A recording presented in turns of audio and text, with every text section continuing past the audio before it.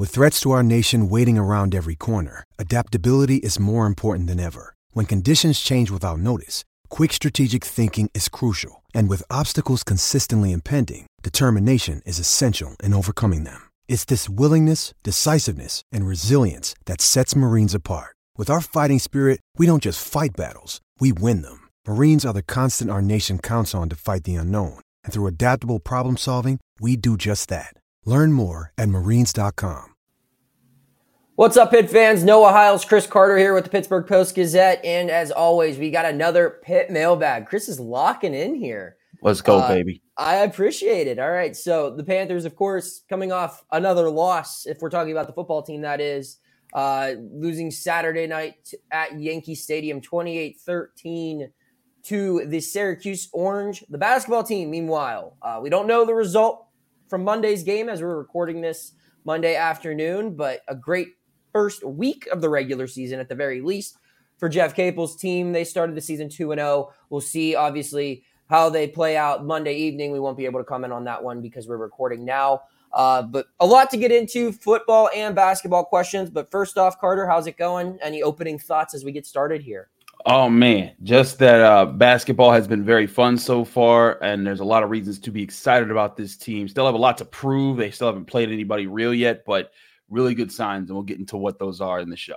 Absolutely. Before we get into it, we got to talk about the show's presenting sponsor, which is Mike's Beer Bar. Whether you're in for a Steelers, Pirates, or Pitt game, Mike's Beer Bar is right across the street from PNC Park and has the best selection of beer in town as well as amazing food options. They have over 20 TVs, and you can catch all of your NFL, college football, Pirates, Penguins, Riverhounds, and Premier League action right at Mike's. Come on in and try one of their 500 different available beers, 300 of them being local beers, as well as 80 different local craft beers available on tap.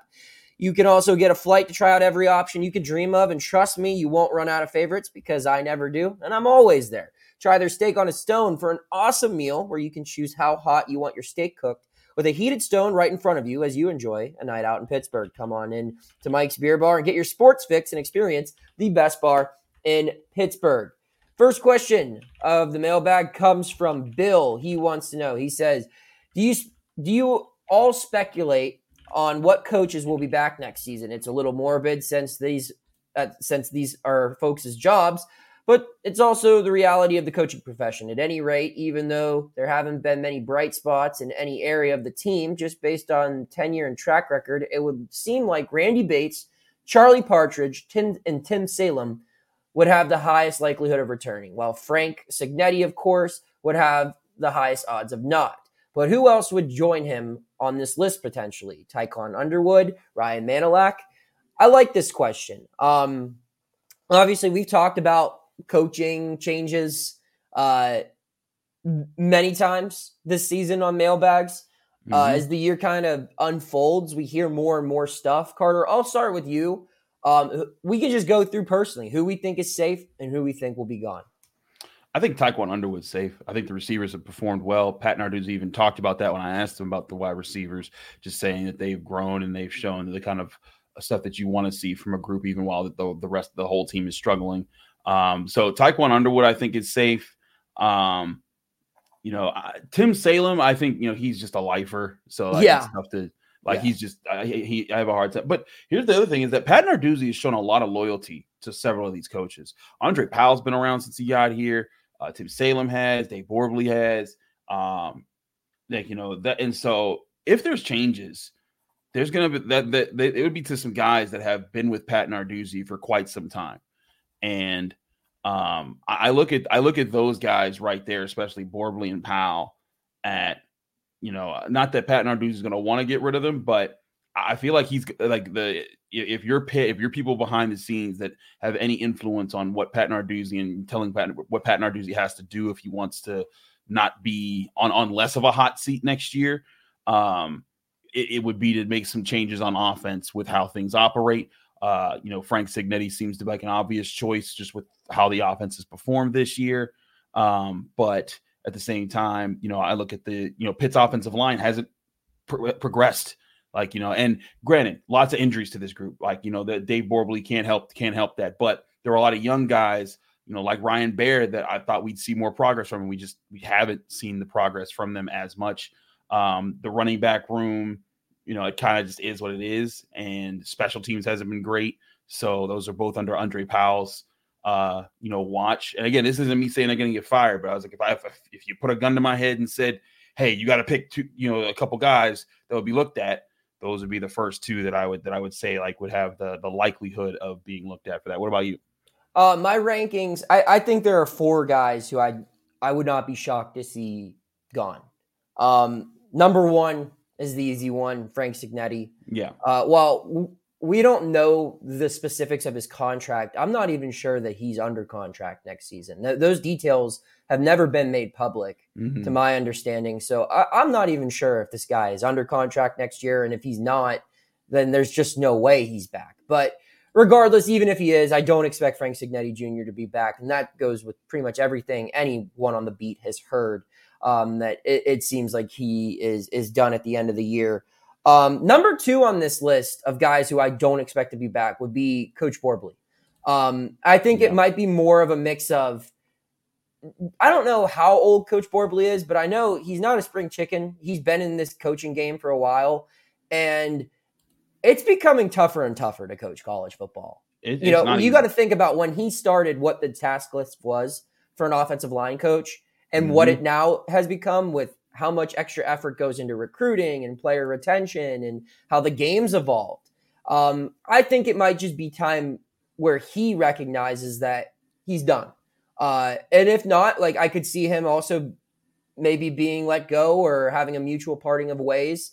But just based on stuff I heard, I wouldn't be shocked if he was gone at the end of the year. Yes. 2 other guys that I have question marks about. One of them is Andre Powell. Like you said, Chris, I mean, Powell and Narduzzi go way back. They coached together at Rhode Island. I remember last year when Andre was telling stories about how Pat, like, as a young assistant, was redoing the cabinets in the coach's office, and which was funny. But, will that loyalty be put to test? Like you said, he's been loyal, but let's take an honest look at what Andre Powell's been responsible for this year. The running back position has not been great. And you look at the special teams as a special teams coach, it's been bad. So maybe that's enough for him to make a change, or maybe just get a demotion where he's just the running backs coach and they bring in someone else who assumes a position role plus special teams duties. I don't know. I would say that one's 50-50. And another one that I'm 50-50 on is Coach Underwood. I don't think he's done anything to be relieved of his duties. I think anytime your OC gets let go, anyone who's in charge of coordinating the passing game, I believe he and Signetti came in around the same time.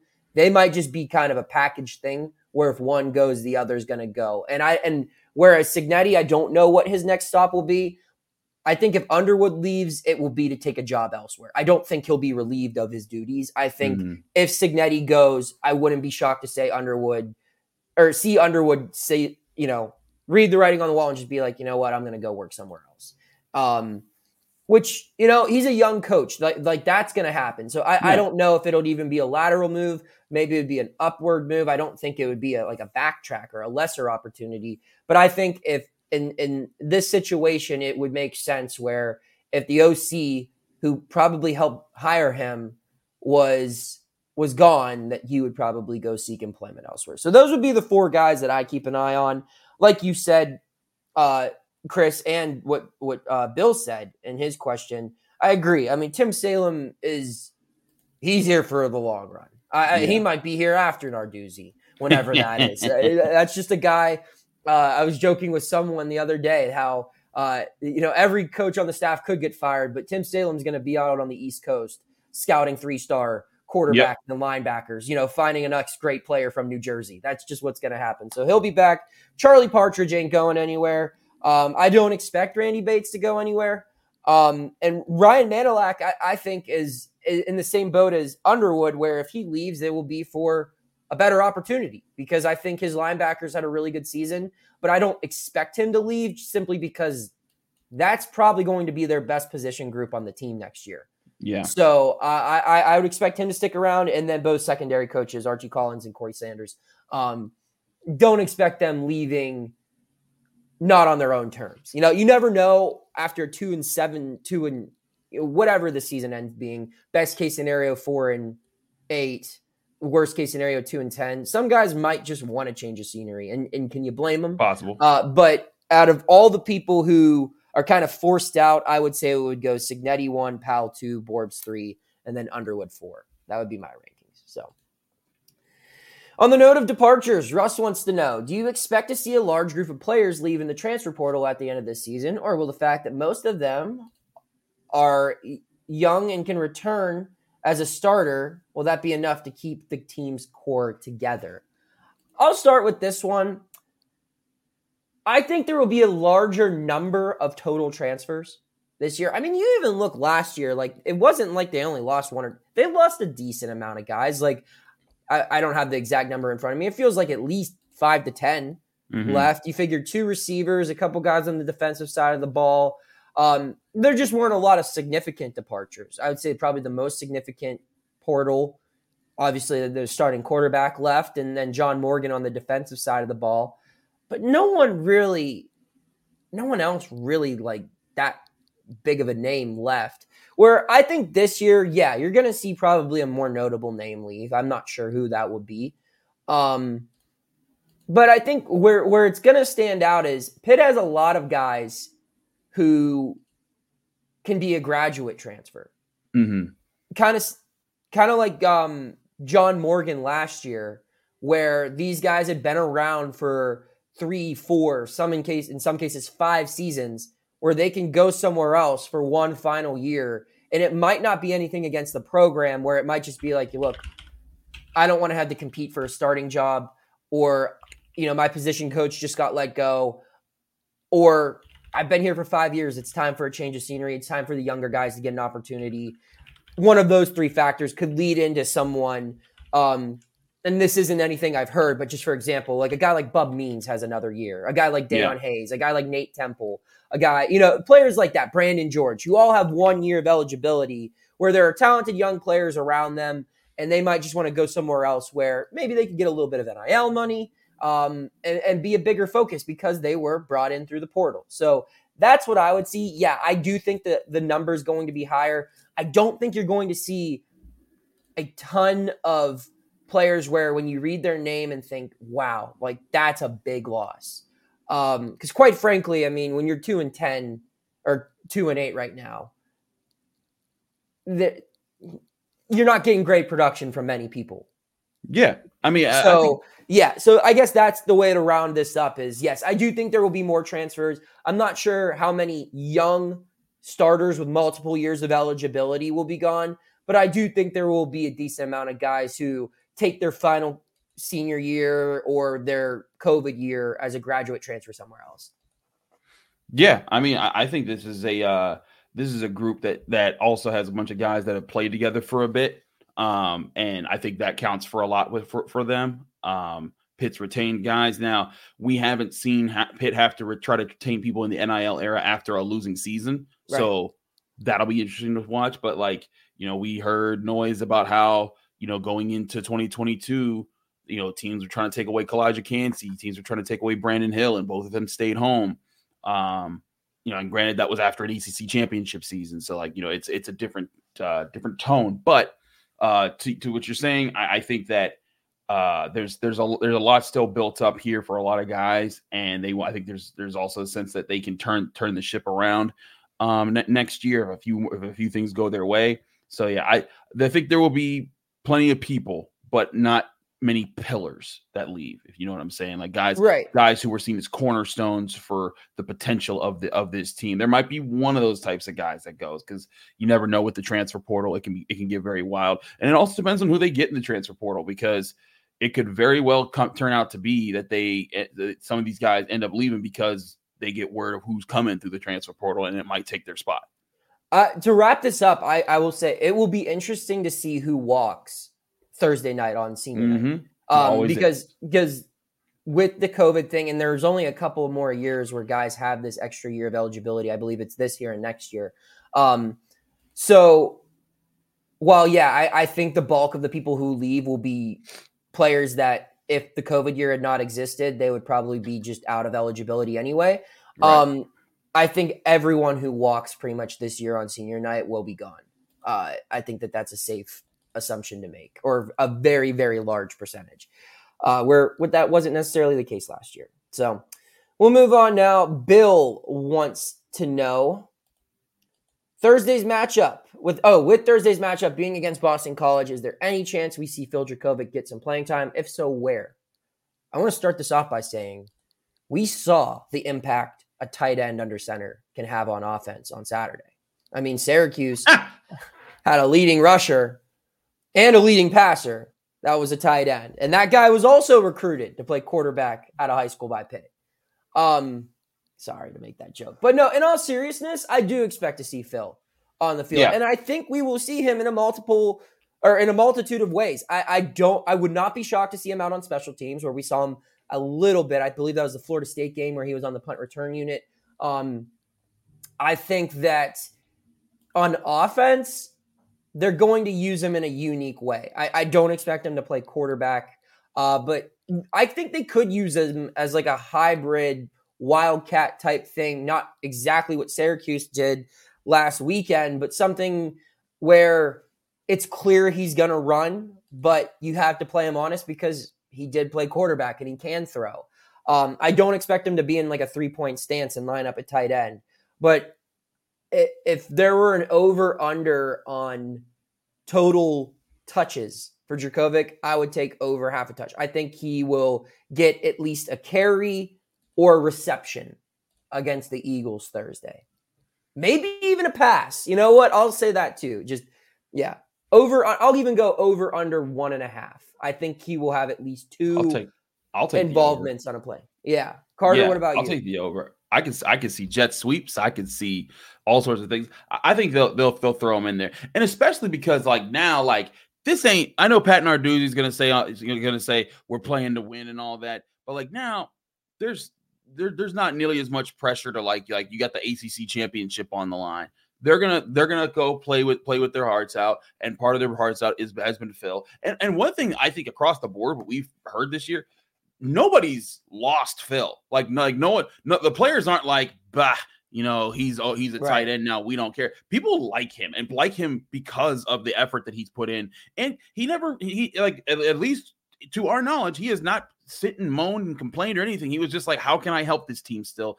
I only got about a month left of football in my collegiate career. I'd love to find a way to contribute, and he is doing that. So I think the team will be more than happy. I mean, you saw in what was that game when they called the QB sneak? That was Florida State. When he got that, the whole team was like dapping him on the helmet, right. Like they were psyched for Phil. I think the team wants something like this to happen. I think that that Signetti will give that to him. Pat will be more than happy to give that to him. And I think the players will want to help make that moment for him happen. I agree. And in a year like this, where there just hasn't been a lot of things to be excited about, I think that gives your team a spark when you can give a moment to a guy like that. So yes. Steve wants to know, who do you two think will start at quarterback Thursday? And to follow up, who do you two think should start at quarterback on Thursday? Carter, I'll let you start with this one. It should be Christian, and it will be Christian. Listen, I know there's frustration with how he's played, and there's been a lot of mistakes. It's not clean at all. I'm not saying that Christian has, I'm not trying to be a Christian Veyer truth or anything, but when they put Nate Yarnell in, you could see the difference. Like there was a play where everything was kind of lined up and okay, and he just gets skittish for no reason, and he just starts running, and it's like, why are you trying to move? They have the alignment you want. The offensive line is protecting, and that's something that you don't see as much from Christian. Christian made some terrible mistakes. The interception that he threw, the pick six, there was no excuse for that. The 2 fumbles that he had, no excuse for those either. And so he's done it, but I see more of the potential in Veyer than I have seen in Nate Yarnell. I think Nate Yarnell is a solid backup option that can give you a spark if you absolutely need a change in game, because a guy is just out of his mind, playing terribly, and can't be fixed in the game. But as far as a guy, you stick with Christian Veyer right now. You have him finish the season out, and go from there. And if you want to bring him back next year, great. But this game, it should be and it will be Christian Veilleux. I'm not 100% confident that it's going to be Veilleux all by himself. I wouldn't be shocked to see it be like a 2-quarterback thing for the rest of the year. Because Pat's done that in the past where they played multiple guys. And I think you've got to a point where, he uses the term, we're trying to win a football game. It might be in your best interest to give both guys an opportunity if you're trying to win a football game, because you need to see who's playing better. Because Christian, you give him the pass against teams like Florida State and Notre Dame, but his worst game of the season came against the worst team he's played this year. So I think at the very least, you give Yarnell an opportunity here. I think Christian starts. I think he should start, but I wouldn't be shocked at all. And I'm hoping to keep digging and maybe find some more stuff out on this, which is, what we're paid to do. But, I haven't heard anything concrete right now, but I would not be totally caught off guard if we saw Nate Yarnell come in and just get a couple of snaps. Maybe they alternate quarters or series. I don't know what that would look like, but I'll just say, I don't think it will be Christian Veilleux getting 100% of the snaps with the ones on Thursday. So, and that's just going off of my own educated guesses here because I was asked the question. Bruce wants to know, okay, football talk is done. Carter, take a deep breath. We made it through. All right. Bruce wants to know, is it wrong to be super excited about how Pitt basketball has looked in the first week of the season, or are we jumping the gun? Well, Bruce, they just lost by 30 to Florida Gulf Coast Monday night. I'm just kidding. We don't know. We don't know how Monday night went because we're recording this at 3:00 in the afternoon. I don't want to assume either way, so we'll just speak on the first week. Judging off the first week, I'd say be optimistic. I wouldn't, declare this team an ACC champion. But what I would say is how that team looked in the first week of the season this year was equivalent to what Pitt looked at its best last year at any moments. You look at their most dominant performances when they were blowing out Louisville midseason. I think that's when the team was really firing on all cylinders. The second Louisville game especially. Mm-hmm. Just the way they dominated Louisville, who, let's be honest, isn't that far away from a Binghamton and North Carolina A&T. Last year's Louisville team compared to those teams this year. Pitt looked really good. Now, again, I think they see another step up in competition Monday against Florida Gulf Coast, and that'll be interesting to see how that plays out. I think Jacksonville is a decent opponent, but then the real games start next week in Brooklyn. But overall, yes, there is certainly a reason, in my opinion, to be encouraged. But don't go thinking that this team's just, don't go thinking we're back in the heart of the Jamie Dixon era. And this team is a lock to be a 4-seed or better in the tournament. They still have a lot to prove before they're anything aside from frisky right now. Yeah, but at the same time, too, it's like, for quite some time, these games were not easy for Pitt. No, they were not. They're not. There were some struggles. I covered Pitt when they lost to the Citadel, and buddy, woof, that was those were some dark times. And like the next day, Judah Mintz decommitted, and it was just the program was on fire. So for them to not only be winning these games, but to be beating these teams like Pitt normally used to beat teams that were non-conference, start of the season, just pushovers. That's a very good sign. And you have every right to be excited about it. And I also think the ways that they're doing it, they're athletic. They can still shoot. Multiple people can still shoot. Their length is good. Their depth is good. They're letting these guys play a little bit, and they're having fun together. They seem to like each other. That's a lot of boxes to check right now. And those are boxes that weren't always checked in the Jeff Capel era. So, as far as should you, does it feel right or does it not feel right to be excited? Be excited right now. You're a Pitt fan. You saw last year and what that could do for you. I think that the more positivity that goes into this, I'll be interested to see I'll ask this question to you. I'll jump in on the mailbag here, Noah. Do we see, or how soon do we see a packed Pete this year? Because it hasn't been packed in any of the first two contests, but that's normal for these types of games, and Pitt's still not back to its prowess yet. But how long would you say before that we see a packed Peterson Event Center? Let me pull up the schedule. I also want to add on to the fact that another reason to be optimistic too is there have been two instances, and one in each game, where I think in past years things would kind of fall apart for Pitt. In the season opener, the best player on the team gets 2 fouls in the first 7 minutes. And in past years, that kind of leads to a scoring drought. But instead, they figure it out. And they get like a crazy scoring rampage from Jorge Diaz-Graham, and the show goes on. Then you look at Friday night, they started ice cold from the field. Mm-hmm. And the fact that no one really blinked and it was just, all right, we're just going to play the hot hand now until everyone else figures it out. That's a sign of a good team, that they're not rattled by these early mistakes. As far as an early sellout goes, it depends on how Brooklyn goes. If this team goes to Brooklyn and beats Florida and either Oregon State or Baylor, if especially it beats Baylor, you're looking at a game at home Monday, that following Monday against Missouri. Don't expect that to be sold out. It's the Monday after Thanksgiving, but there will be a good crowd there. And then you go to at Morgantown. Or excuse me. After the Missouri game is a Sunday home game at 2 p.m. against Clemson. Yeah. Now, are the Steelers playing that Sunday? They are. They are playing the Cardinals, but it's the Cardinals.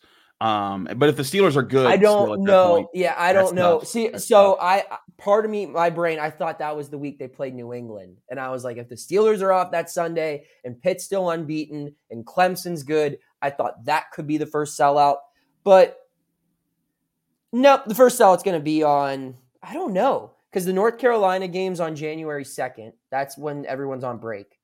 So I don't know if that's going to be a sellout. Yeah, it's tough. I would say probably the 9th against Duke will probably be the first sellout. I think that's a good bet. I feel like most people will be back on campus then. I feel like based off the way things are trending, Pitt will be in a favorable spot. That could be a ranked matchup, top 25 matchup. Tuesday night, 9 p.m. tip. That's kind of tough. But I think that the hype around Duke, the hype that if they can beat West Virginia, if they can avoid an upset against Syracuse, if they can beat North Carolina, I mean, we'll be well into the basketball season by that point. I think either Duke or that Saturday, the 23rd against Notre Dame, those would be my first two. Or Saturday, the 3rd, in February, will be the first two sellout opportunities. Yeah. Oh, no, it's hard to sell out. Yeah, it's hard to sell out that place when, on a Sunday game, like the circumstances just aren't ideal. Like they've got big games, but people aren't going to be on campus for those games. And it's just early in the season. But I think once it gets rolling, I'll say this. I think there will be more sellouts than there were last year. There were 2 last year. I would say I put the over under at 4.5 this year. So I think it's a good number. Yeah. Yes. All right. Carter, any final thoughts?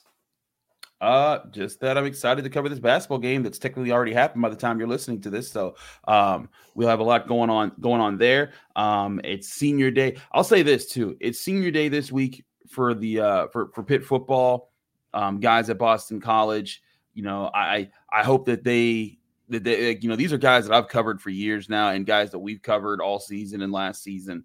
And I hope that these guys still get to relish their senior day. I know that, for them, this is the worst season that they've been a part of, but those type of things, you don't ever get that back again unless you're, COVID years, you have gotten that back again. Kenny Pickett walked twice.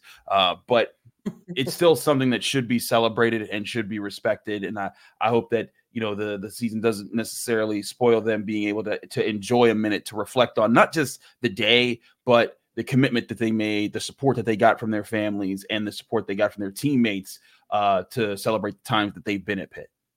All right. Yeah, I think that's a good place to wrap it up on. For Chris Carter, I'm Noah Hiles. We're signing off saying keep tuning in to the Post-Gazette Sports Now YouTube channel and podcast network for all of your Pittsburgh sports coverage by the Pittsburgh Post-Gazette. Take care.